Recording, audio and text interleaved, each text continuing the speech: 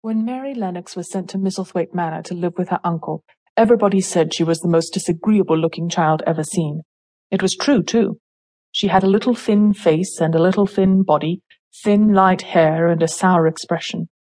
Her hair was yellow, and her face was yellow because she had been born in India and had always been ill in one way or another.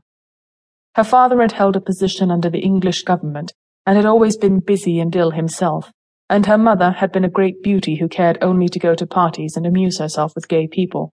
She had not wanted a little girl at all, and when Mary was born she handed her over to the care of an ayah, who was made to understand that if she wished to please the Mem Sahib, she must keep the child out of sight as much as possible.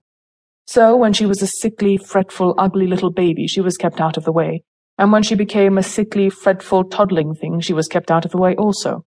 She never remembered seeing familiarly anything but the dark faces of her ayah and the other native servants, and as they always obeyed her and gave her her own way in everything, because the Mem Sahib would be angry if she was disturbed by her crying, by the time she was 6 years old, she was as tyrannical and selfish a little pig as ever lived.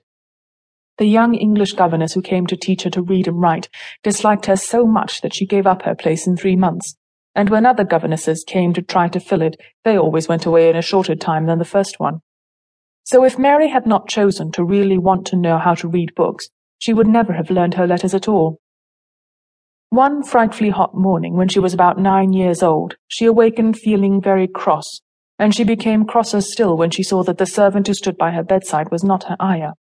"Why did you come?" she said to the strange woman. "I will not let you stay. Send my ayah to me." The woman looked frightened, but she only stammered that the ayah could not come, and when Mary threw herself into a passion and beat and kicked her, she looked only more frightened, and repeated that it was not possible for the ayah to come to Missy Sahib. There was something mysterious in the air that morning.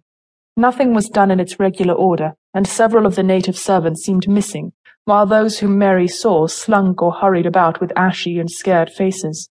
But no one would tell her anything, and her ayah did not come. She was actually left alone as the morning went on, and at last she wandered out into the garden and began to play by herself under a tree near the veranda. She pretended that she was making a flower bed, and she stuck big scarlet hibiscus blossoms into little heaps of earth, all the time growing more and more angry and muttering to herself the things she would say and the names she would call Saidi when she returned. "Pig, pig, daughter of pigs," she said, because to call a native a pig is the worst insult of all.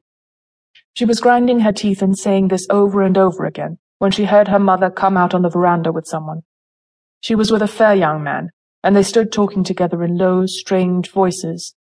Mary knew the fair young man who looked like a boy. She had heard that he was a very young officer who had just come from England. The child stared at him, but she stared most at her mother. She always did this when she had a chance to see her, because the Mem Sahib, Mary used to call her that oftener than anything else, was such a tall, slim, pretty person, and wore such lovely clothes. Her hair was like curly silk, and she had a delicate little nose which seemed to be disdaining things, and she had large, laughing eyes. All her clothes were thin and floating, and Mary said they were full of lace. They looked fuller of lace than ever this morning, but her eyes were not laughing at all. They were large and scared, and lifted imploringly to the fair boy officer's face. "Is it so very bad? Oh, is it?" Mary heard her say. "Awfully," the young man answered in a trembling voice. "Awfully, Mrs. Lennox. You ought to have gone to the hills 2 weeks ago." The Mem Sahib wrung her hands. "Oh, I know I ought," she cried.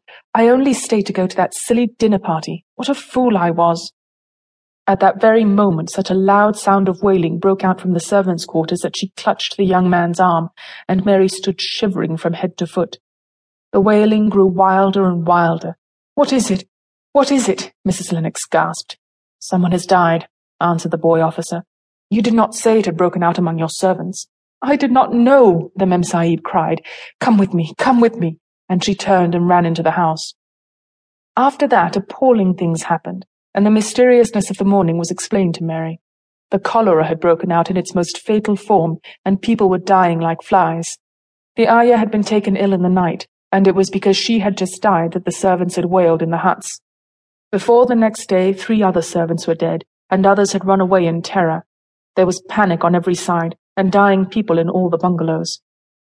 During the confusion and bewilderment of the second day, Mary hid herself in the nursery and was forgotten by everyone. Nobody thought of her, nobody wanted her.